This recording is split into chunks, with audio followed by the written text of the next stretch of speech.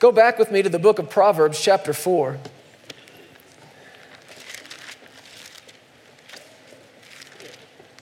Where do we go from here?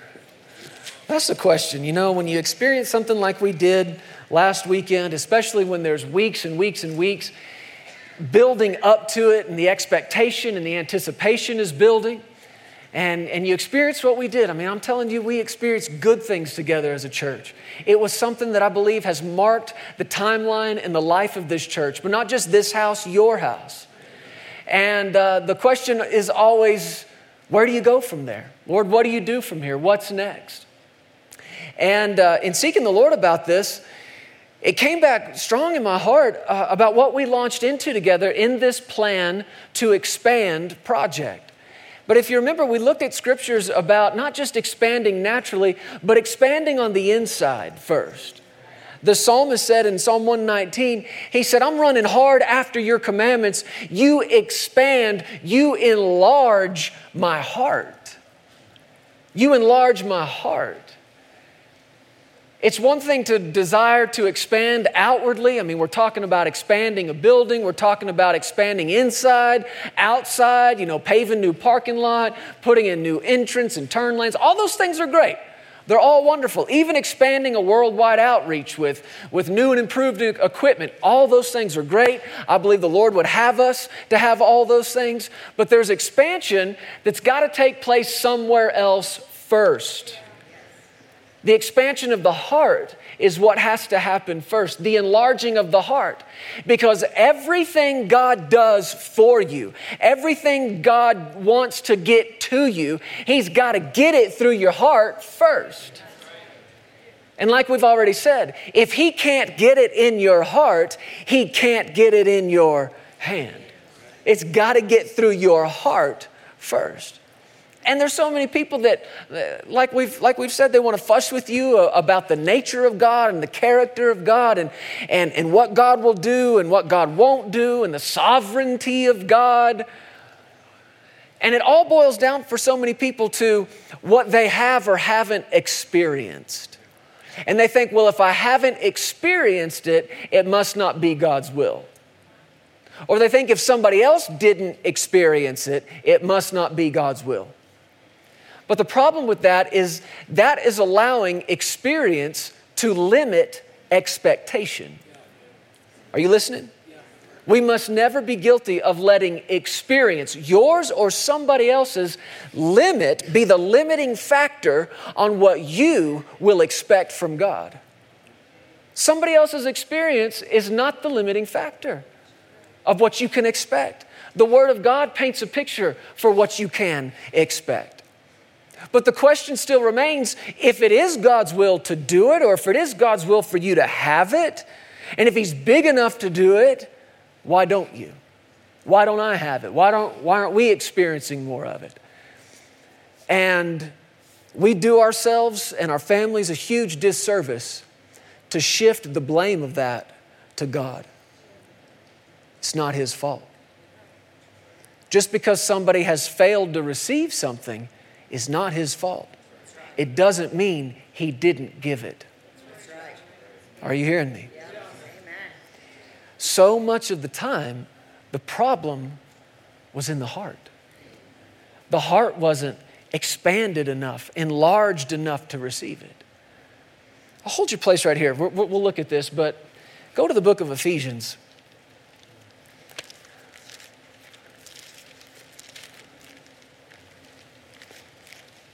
And look at chapter 3, I believe.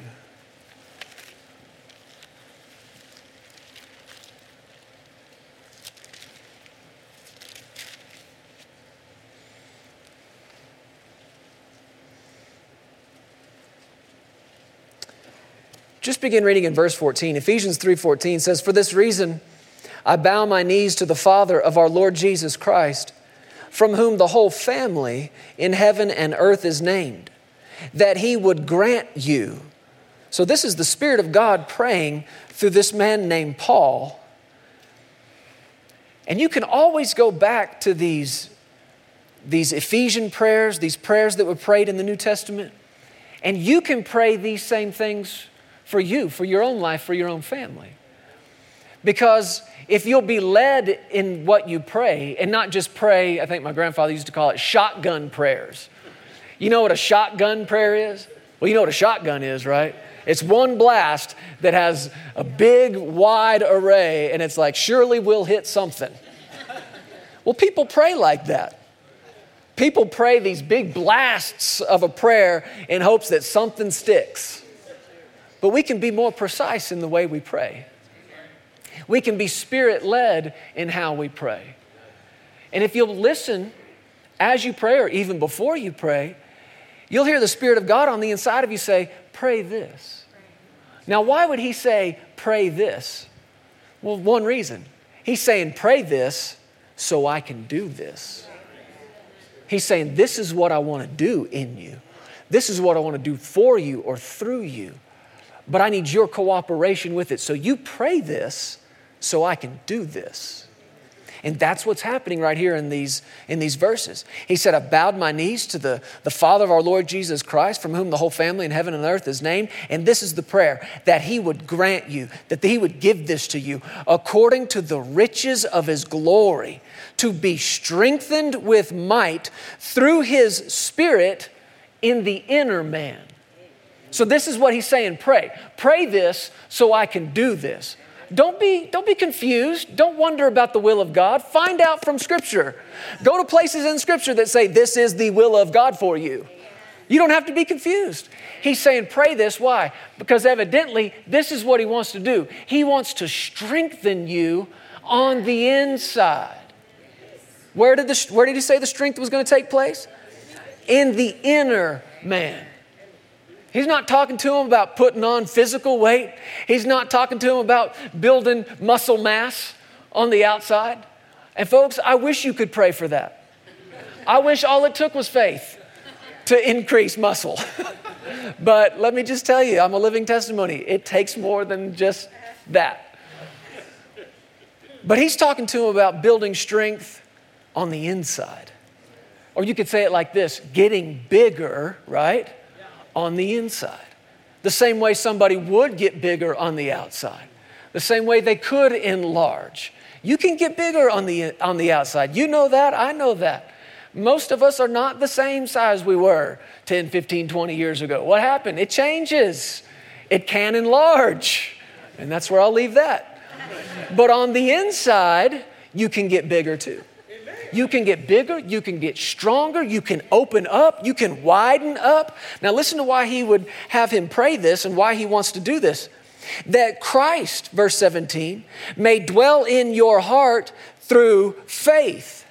That you being rooted and grounded in love may be able, he said, verse 18, to comprehend with all the saints what is the width and the length and the depth and the height, and to know the love of Christ, which passes all knowledge. How can you know something that passes knowledge?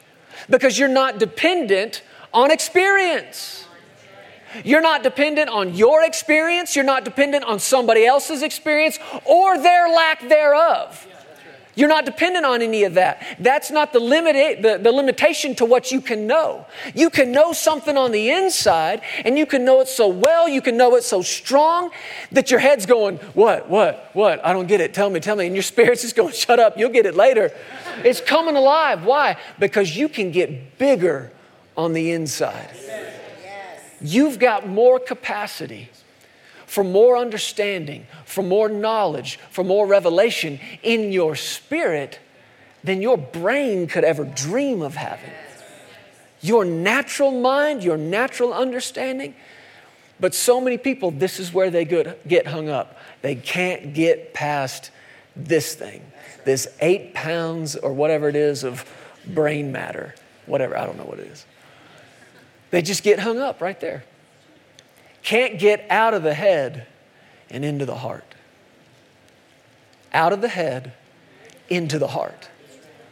And he's praying that you and I would enlarge and get stronger on the inside. Why? So that Christ can dwell in you. So that he can dwell in you by faith, and so that, man, we read these words and we're like, oh yeah, that's good. No, listen. so that you'd know and comprehend. What's comprehend? It means you get it. You have this working understanding of it. Of what? The love of Christ.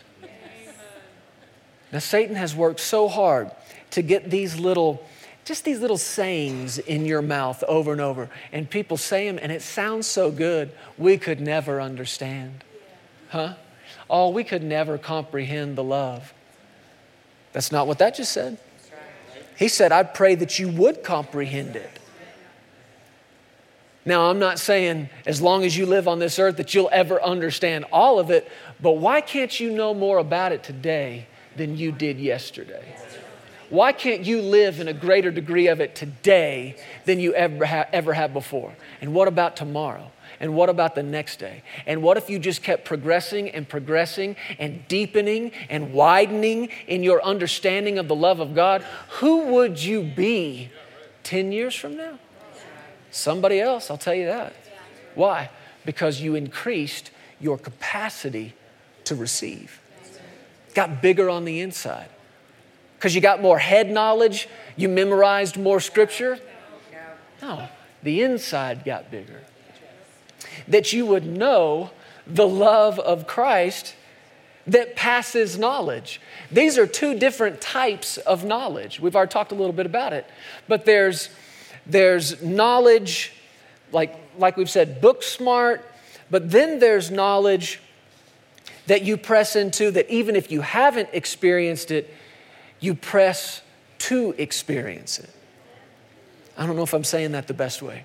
Let me give you an example. This is how I've always seen it clearly. Let's say you're going to go on a trip and you're going to get on an airplane here in Colorado Springs or Denver, and you're flying to the other side of the country or maybe somewhere else in the world. You're going to get on that airplane. I'm going to give you two choices in pilots. Option A, option B. Option A is, let's say this guy, he's a high-time pilot.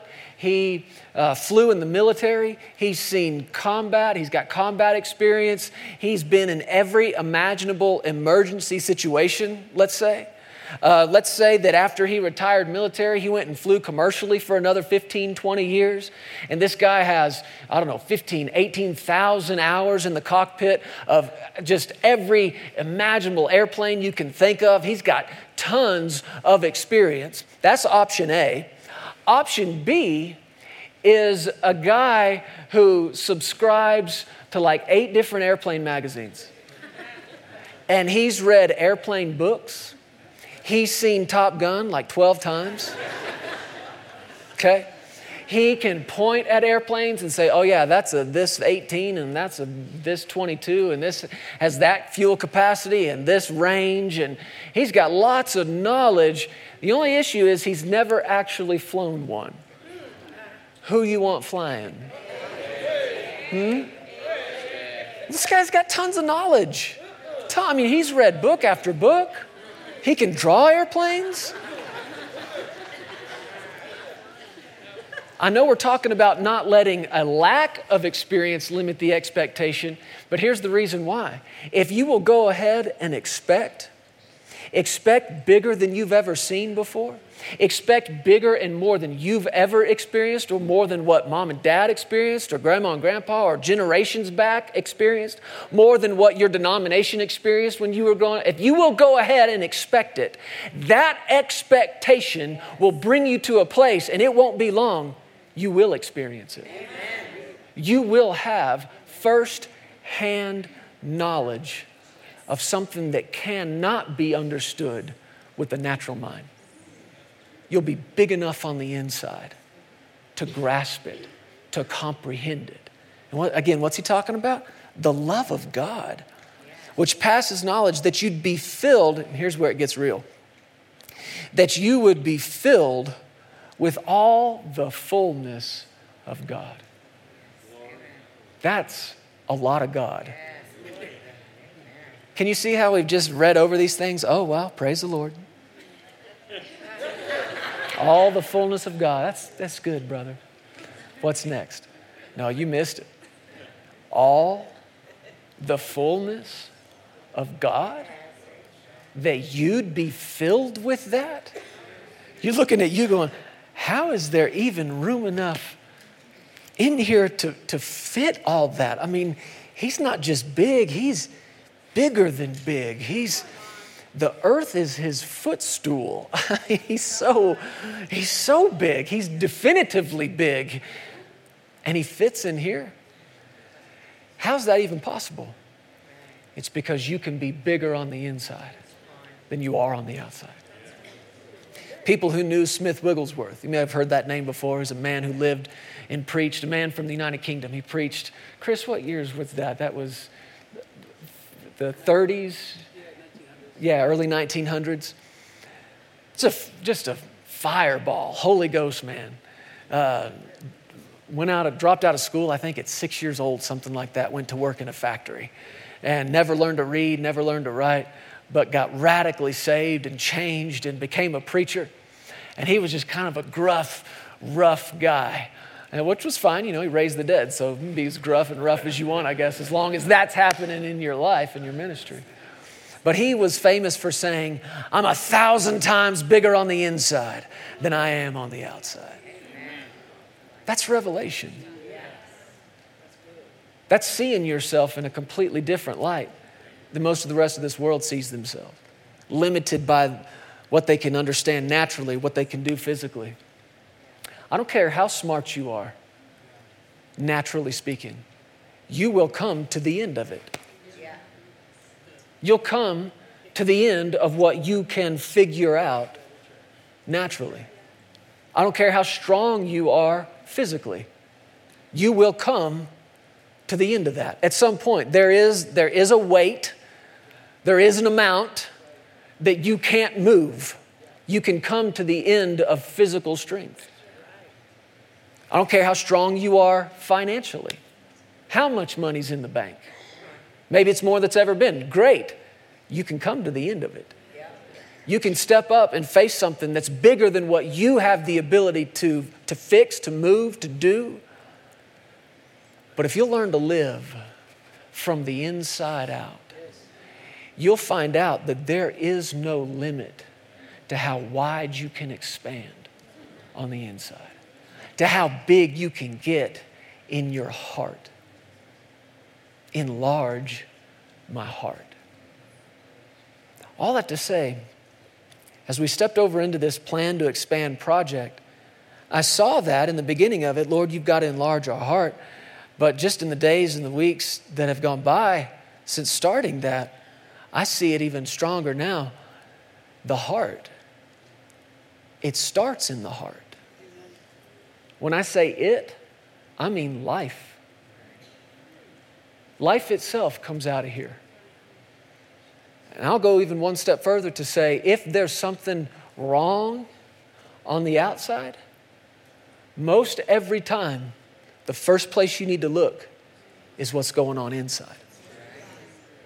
Is this a problem with something that's going on in my heart?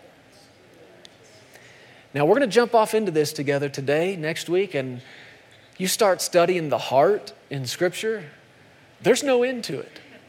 You could look at it probably from now until Jesus comes to get us, and you'd never exhaust this subject of the heart. It's massive, it's huge. But it is the place from which life flows. Go back to Proverbs, where we started to look just a moment ago. It starts where? In the heart. Proverbs chapter 4. Everybody okay? Yes. Are you happy? Yes. Proverbs chapter 4. Start in verse 20. He said, "My son, give attention to my words. Incline your ear to my sayings. Do not let them depart from your eyes. Keep them where? In the midst or in the middle of your heart." Now, if you go back and look at these verses, let me put the emphasis on a particular word in these scriptures and see if you can tell what I believe he's saying here. My son, give attention to my words. Can you hear that? My son, give attention to my words. Incline your ear to my sayings. Do not let them, well, what is them? My words, my sayings. Don't let them depart from your eyes. Keep them, keep my words, keep my sayings in the middle of your heart. The reason I emphasize that is because you and I both know we're living in a world right now where you can hear from thousands of voices. And they are coming at you day and night, all the time. And if you just leave something switched on, you are never without an influence. You are never without a voice talking to you. And how easily it would be to be so distracted in this life. And when there's that many voices coming at you, it can be hard to differentiate, to make one distinct above another. That's why you got to shut some stuff off. This is why he's saying, hey, my words. Pay attention to my words. And if you've got children, you know you got to do that sometimes. Depending on how long your lecture's going, you might have lost their attention a while back. And you're standing there preaching at them and something shiny is just over your shoulder and they got distracted at that. Hey, what do you got to do? Re-grab that attention. Come on, my words. Lock in on what I'm saying to you. My son, pay attention to my words. Not those, not every other voice, not every other opinion. Even those who you know, you love, you're close to them. Just because they got the same blood flowing in their veins that you do doesn't make them right. This is where you got to go for right words. This is where you have to go for truth. You can't just find it any old place. He's like, hey, listen boy, listen girl, my words. My sayings. Keep them in your eyes. Keep them in your ears. Why? Because whatever's going in your eyes and whatever's going in your ears, it's headed somewhere. It doesn't stop right there. Help me out. Where's it going? Heart. It's aimed at the heart. Keep my words in your heart. Keep my sayings in your heart. Why? Well, here's why. They're life to those that find them. Now, his words are life, but they're not being everybody's life. Why? Because relatively few have actually found them. And finding's just the result of seeking. You find them because you sought them out. They're life to those that find them. They're health to all their flesh. The Word of God is life. The Word of God is health. The Word of God is medicine. But it's not being everybody's life and health and medicine. Why not? Because they hadn't found them. They're busy listening to every other voice out there. Got the volume jacked up on every other voice except the one that actually can do something, that can actually minister life, that can actually bring health. But if you keep them in your heart, they'll be life to those that find them and health to all their flesh. Now, with that in mind, you can see why he says this in verse 23, keep your heart with all diligence, for out of it spring the issues of life. Keep your heart. Listen to some of these other translations. The New Living Translation of Proverbs 4:23 says, guard your heart. King James said keep. This says guard. Guard your heart. Now listen to these words. Above all else. Wow. Did the Bible just really say that? Guard your heart above all else. The Young's literal translation says it like this: above every charge, keep thy heart. So you see what he's saying, above all else, above every charge. Now remember what the book of Proverbs is. It's a father talking to a son. It's 31 chapters of this. And I used to think, that's a lifetime of knowledge being imparted. Possibly, or it could have been one really long lecture. You've probably had some of those from your mom or dad before, right? A 31 chapter lecture on life. But this is what it is. It's wisdom from a father to a son. And if you go back and look at the book of Proverbs, chapter after chapter, there's instruction, there are charges given, there's advice on every imaginable thing. He advises him on relationships. people to be in relationship with, people to not be in relationship with. There's wisdom in the book of Proverbs about finances, what to do with your money. There's wisdom in the book of Proverbs about legal situations. He's got wisdom for everything in here. And book or chapter after chapter after chapter, he tells them, son, do this, don't do that. Do it like this, don't do it like that. And it's charge after charge after charge, instruction after instruction after instruction. But what did he just say? Above all else. Wow. Son, listen to me. I know I've said a lot to you in your life. If you don't get anything but this, get this. Guard your heart. Yeah, but what about what you said about relationships? Guard your heart. Yeah, but what about all those great nuggets of wisdom you had for me about my finances? Guard your heart. But Dad, you had such great counsel. I loved what you said about these legal situations and what do I do in this case and in that. Guard your heart. Can you hear the weightiness of this command? Above all else, above every other charge, do what? Guard your heart. Keep your heart. Because out of it, he said, flow the issues of life. Now, other translations bring out what he means by issue. We think of, I've got an issue with this or I've got an issue with that.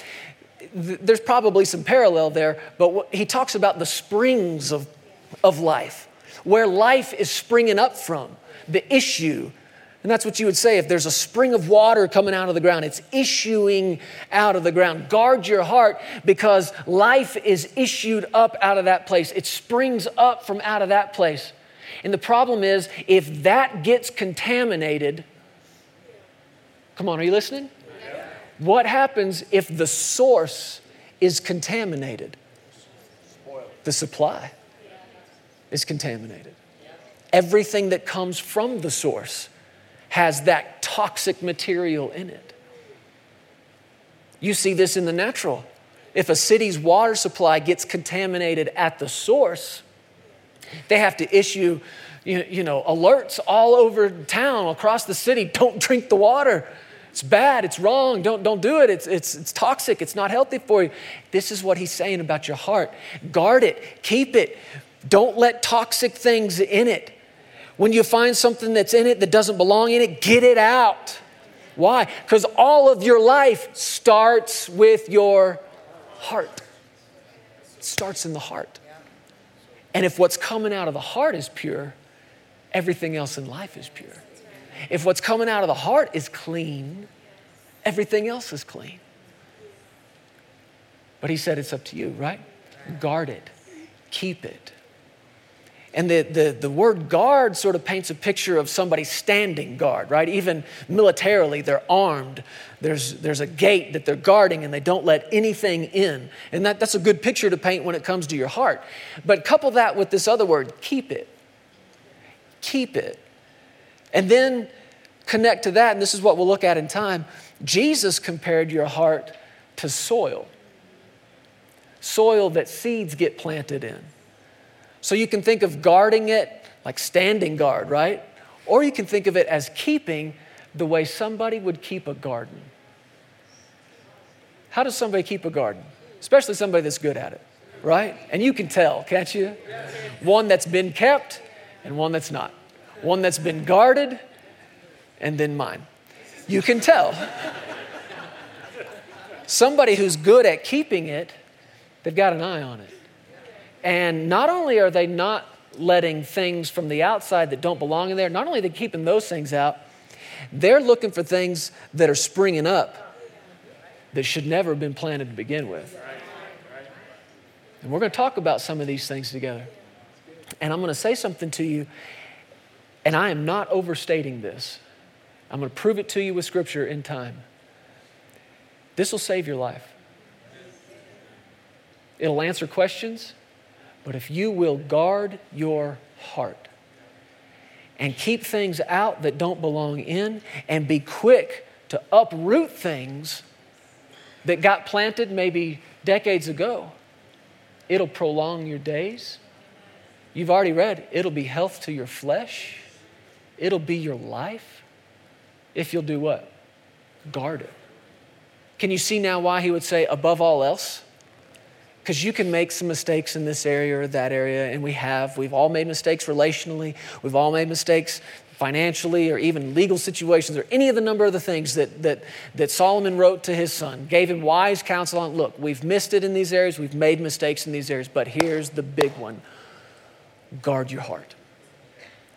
Because if your heart is guarded, we can fix all this. There's mercy to spare for any of this. But you're going to have to guard that heart with all diligence. Go to 1 Samuel. While you're looking for 1 Samuel, chapter 16, I want to put a couple of scriptures on the screen for you. It starts in the heart.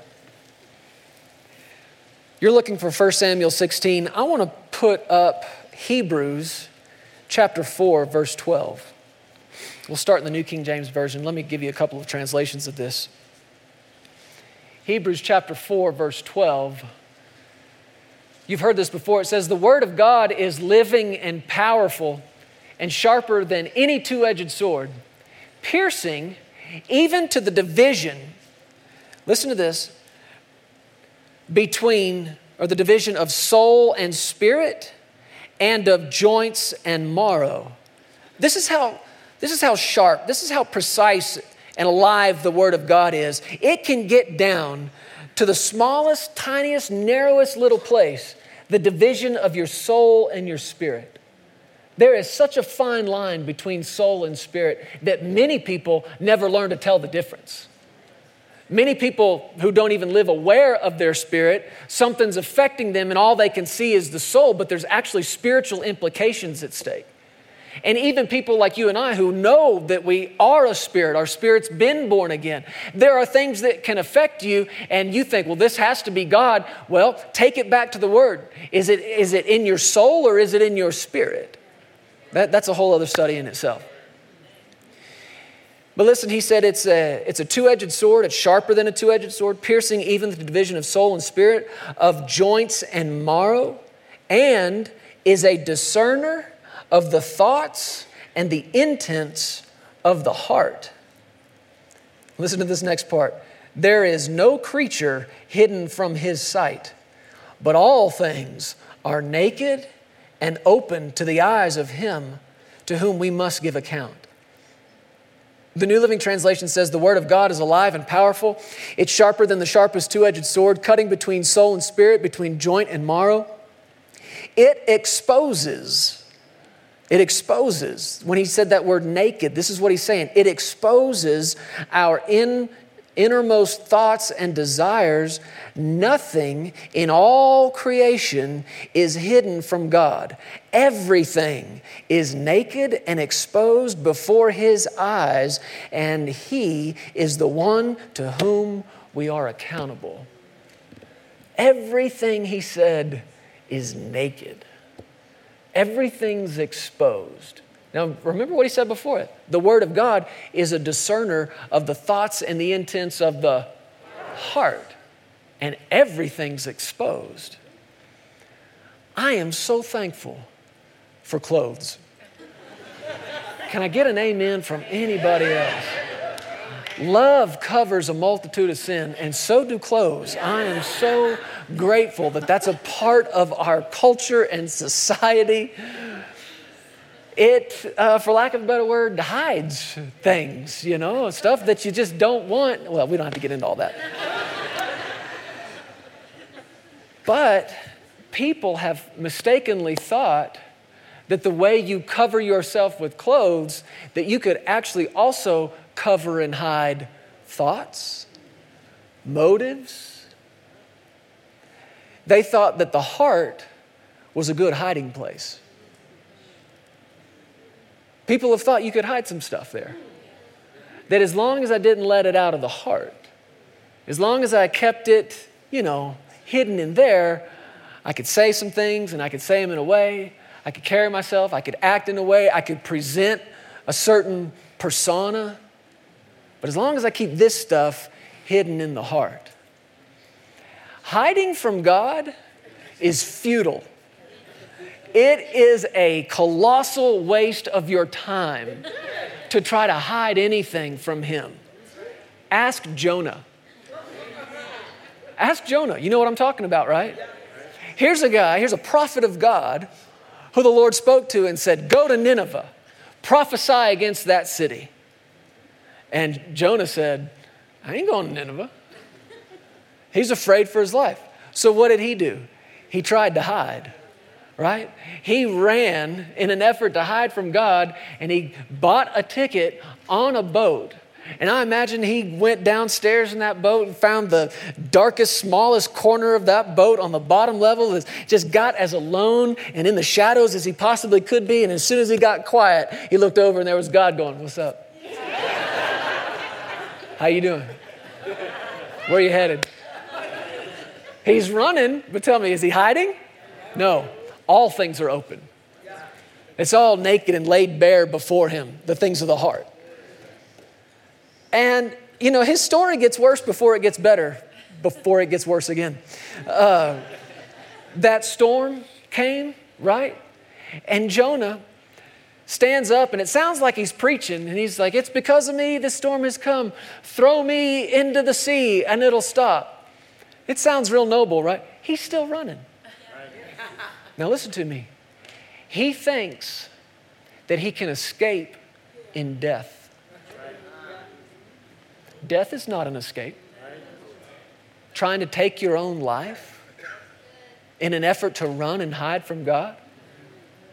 Throw me into the sea. He's not saying that like real noble. You know, God will take care of me. You'll be safe. Bye. He's trying to end his life. He'd rather try to run and hide in death than submit to the plan of God. But as soon as he hit that water and he's submerged and going down, he looks over and God's like, what's up? Isn't that what David said though? There's nowhere I can go from your presence. If I ascend into the heavens, you're there. If I make my bed in hell, you're there. It's all open to him. There's no hiding. Stick whatever you want to in the deepest, darkest corner of your heart, and God will be there to shine a light. It's all open. What am I saying? Quit trying to hide. It's a waste of your time. It's open to him. It's naked to him. And he's the one you have to do with. He's the one you're accountable to. It's open to him. Get honest about it.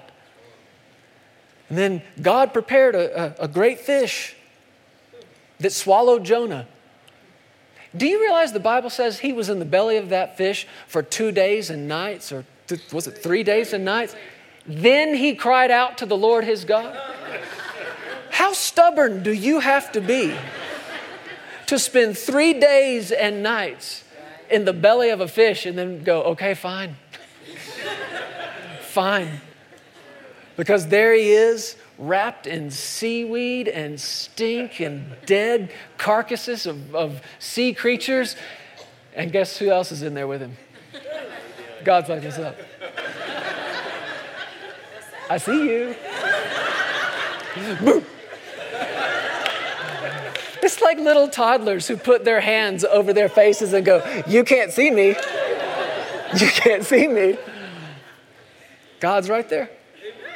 And finally, Jonah submitted, right? He said, fine, I'll go. And God, it gets gross, man. That thing, whatever it was God made to swallow this man. There's a story that's, there was a girl, I guess, in a college, marine biology or some sort of class along these lines. And the professor was saying something, there's no sea creature, I don't know what it was. It could swallow a manhole or something like that. And she raised her hand and said, well, what about Jonah? And he says, it's not possible. And she said, well, when I get to heaven, I'll ask him. And he said, well, what if he's not in heaven? And she said, well, you ask him.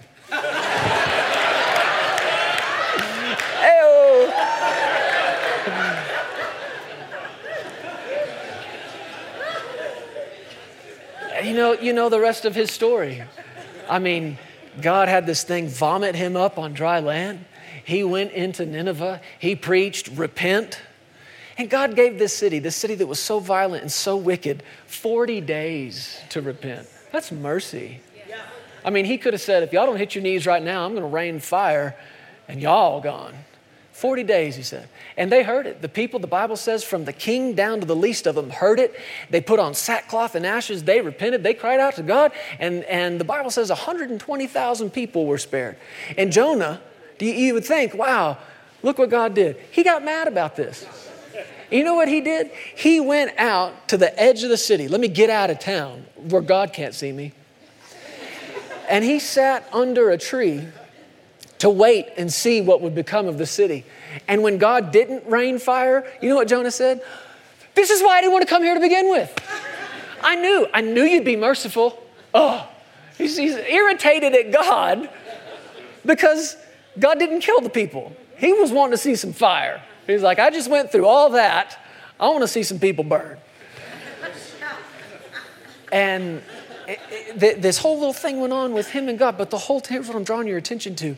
No matter where he went to hide, whether it was in the belly of a ship or the belly of a fish, God was there.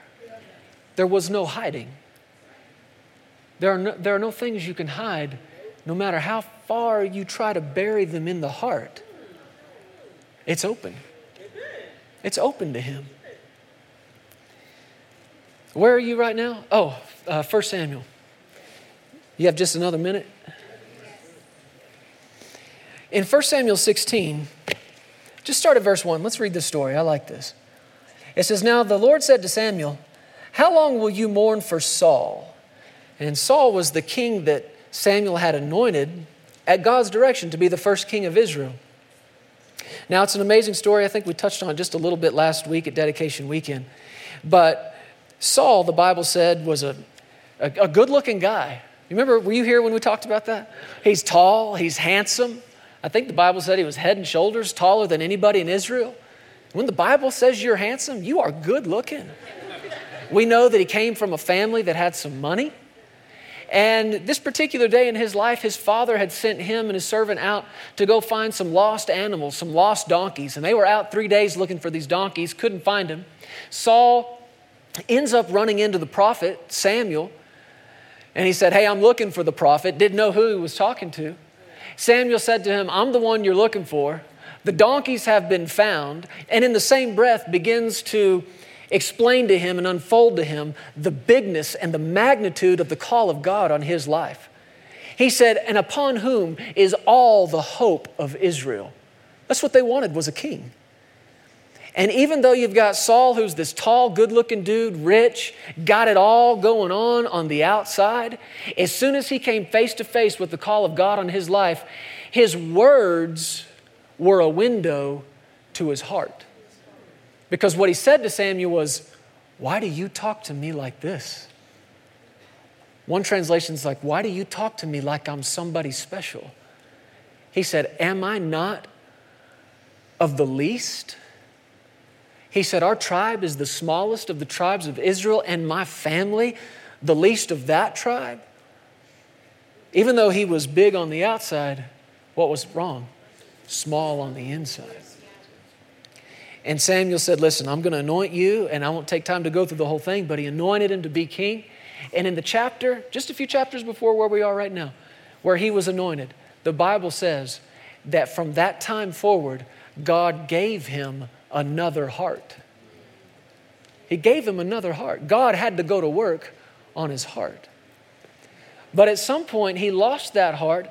He rebelled against God. And now in chapter 16, the Lord said to Samuel, how long are you going to mourn for Saul, seeing I've rejected him from reigning over Israel? Fill your horn with oil and go. I'm sending you to Jesse the Bethlehemite, for I have provided myself a king among his sons.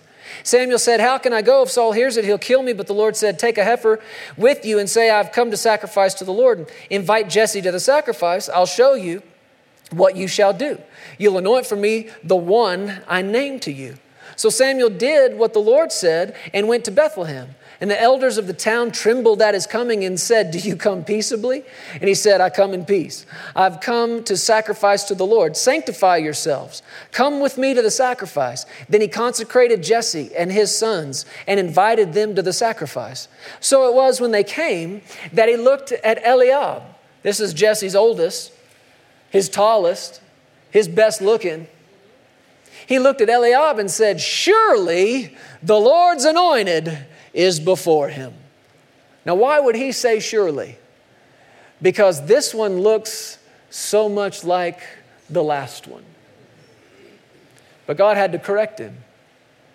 In verse 7, the Lord said to Samuel, "Do not look at his appearance or at his physical stature, because I've refused him. For the Lord does not see as man sees, for man looks at the outward appearance." Say this next part with me. "But the Lord looks at the heart." Don't look at the outside. Now Saul, we already saw this, had a lot going on the outside, but the heart was nowhere near ready. God had to give him another heart. But when Samuel saw Eliab, he said, "Yeah, surely this is it, right? I mean, he's the oldest of the sons. He's tall, good-looking guy. Looks a lot like the last one God chose. Be careful. Be careful. Be careful about looking at the outward appearance and assuming something about the heart." The outward appearance is not always, and I would say probably very seldom is, an accurate indicator of everything that's going on in the heart. And God's having to speak to his man here, "Get your eyes off the outward appearance. I don't look there. I know it looks like what I've done before, but that doesn't mean a thing. I'm looking somewhere else completely." He doesn't look at the outward appearance. He looks at the heart. The heart. Now you know how this goes. One son after another, Jesse marched him in front of Samuel, and because Samuel shifted his eyes and what he was looking at, one right after another, he said, "Nope, he's refused him. He's refused him. He's refused him." None of it was based on anything going on the outside. It was all based on what was going on in the heart. He's looking for something that he's not seeing. He refused him. It said in verse 11, Samuel said to Jesse, "Are all the young men here?" He said, "There remains yet the youngest." And there he is keeping the sheep. And Samuel said to Jesse, "Send and bring him, for we will not sit down till he comes here." So he sent and brought him in. Now he was ruddy with bright eyes and good looking.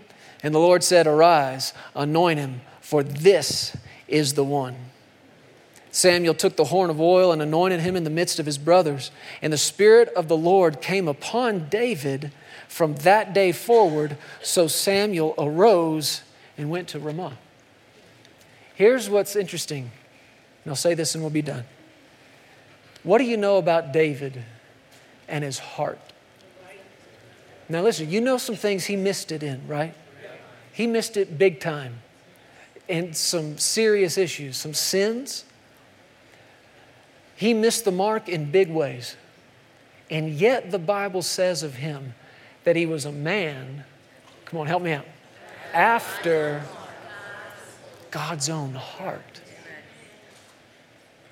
And that's what God said of him even in the New Testament in the book of Acts. "I found in David a man after my own heart who will do what I tell him to do." Isn't that interesting? That with Saul, God had to put a different heart in him. With David, it was already in there. That heart he'd been looking for. Do you know that God will pass over thousands of sons? He will pass over tens of thousands of people that look qualified, that have got the resume, that have got the experience, that have got the education and got the knowledge, and he'll pass right over them looking for heart. Looking for heart. I think it's the book of Isaiah that says he scans, his eyes look throughout the whole earth, to and fro, searching for those who he can show himself strong to, whose hearts are loyal to him, whose hearts are full towards him. He's looking over the whole earth. Give me somebody I can show up big for. Give me somebody I can show myself strong to. Give me somebody that I can get access into their life. Give me somebody. And he's looking and he's looking and he's looking, and he has to look throughout the whole earth. It's like radar. Doot, doot, doot. And he's scanning and he's scanning. And you think, well, God, there's millions of people between those doots. And why didn't you do anything? Looking for heart. Looking for heart. And heart's one of those things, you know? You ever heard the expression, you know it when you see it? God knows it when he sees it. Because it's his own heart. He sees his heart, and he's scanning the whole earth looking for his heart. Now what happens when he starts getting close to you? Doot, doot, doot, right? Doot, doot, doot, doot, doot, doot, doot, right? Is that what you want happening over your house? Is that what you want happening over this house? A house full of people whose hearts are full and whose hearts are loyal and whose hearts are wide open and expanded. Do what you want to do. Fill me with the fullness of God, that I'd comprehend the width and the length and the depth and the breadth. What is that? Width, right? Length, depth, height. That's love in 4D. So expanded on the inside. And he stops at you and says, I can do something with this heart. But God, I didn't even go all the way through college. I know. But Lord, I missed it over here. Yeah, I know, I was there. Lord, I failed over on this thing. I never got, no, listen. I'm looking for some heart. I'm looking for some heart. You ask any self-respecting coach, who do you want on your team? I'll give you this guy who's got a bunch of talent. He may quit on you halfway, but here's a guy. He's a little loose. He kind of trips over those left feet, but he's got all heart. Any coach will tell you, give me heart. Every time.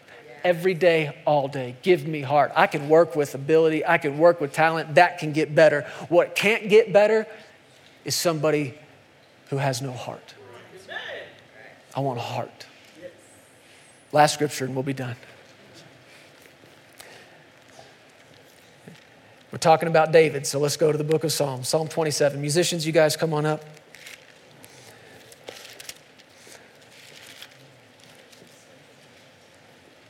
David said in Psalm 27, verse 13, he said, I would have lost heart. Lost heart. Other translations say, I would have fainted. We might say, I would have quit. I would have thrown in the towel. I would have lost heart, David said. And if you read the Psalms and you read his life, you understand. He faced some pressure. He faced it for long periods of time. The pressure to quit, the pressure to give up, the pressure to faint. Go ahead and put it back up. I would have lost heart unless I had believed that I would see the goodness of the Lord in the land of the living. What's he talking about? Expectation. Expectation. I'm not experiencing all that goodness right now. And he's saying, I'd have quit because of it.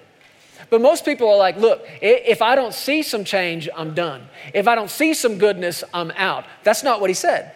He said, I would have been done, I would have been out if I hadn't believed to see it. If I hadn't expected to see it. I know I'm not seeing it right now. I know it doesn't look like anything in the world is going my way, but I am expecting to see the goodness of the Lord in my life. It's on its way to me. I'm on my way to it. And any day now, I'm going to be overcome and overwhelmed and overrun by the goodness of the Lord. And it's that expectation that's keeping the heart going. It's keeping the heart pumping. It's keeping the heart engaged. I'm not done. I'm not quitting. I'm not throwing in the towel. I'm believing. I'm believing to see it. It's on its way. The people look at you going, man, you foolish. Everybody and their dog hates you and wants you dead. And you go, not everybody. Not everybody. My God loves me. My God is for me. And all the time you're believing, all the time you're expecting, the heart's getting bigger, the heart's getting wider, and God's going, oh yeah, I can use this right here. He said, I would have quit, I'd have fainted if I hadn't believed that I would see the goodness of the Lord in the land of the living. Verse 14, wait, be patient, he said. Be expectant. That's what the word wait means, expect. All this has been about your expectation today. Expect the Lord. Be of good courage, and he will strengthen your heart. He'll strengthen it. Isn't that what we talked about at the beginning of this today? That he goes to work on the inside, strengthening the inner man. If you will not quit expecting, no matter what you've experienced, no matter what anybody else has or hasn't, if you won't quit expecting, then what's happening all the time you're in faith, all the time you're believing, your heart's getting bigger, it's getting wider, and God's going, oh yeah, I can fit some healing in that heart right there. I can fit some good things in that heart. I can fit some revelation in that heart. You can get to the place where God says, all right, I can fit my fullness in there. Filled with the fullness of God. You wait on him, you keep expecting. And this, I'm not talking about this kind of waiting. God, please hurry up. That's not what this is about. Look the word up. It literally means expect. Expect. I'm just waiting on the Lord. I can tell by the way you said it. You ain't expecting nothing. I am expecting. I am expecting. I love the picture, and you see this in the Word of God. In the New Testament, it talks about a woman who's expecting child. Well, what's happening as she's expecting? Enlarging, right? As that expectation grows. That's a great natural picture of what's supposed to be going on in the heart. And with the passage of time, it gets larger. With the more expectation, it gets bigger, it gets bigger, it gets bigger. And if you will expect, you will experience. Amen. Stand on your feet.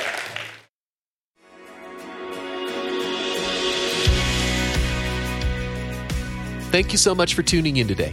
We hope you enjoyed this message. If you need someone to pray with you, there are several ways for you to contact us. Feel free to give us a call at 817-577-0180. You can also contact us through the Legacy Studios app or either of our websites. Giving options are available online at pearsonsministries.com and legacychurch.family. If you prefer, you can also text an offering. Simply text Legacy and any dollar amount to the number 28950 and follow the prompts. Be blessed today. We love you, and remember, you are always welcome here in the House of Faith.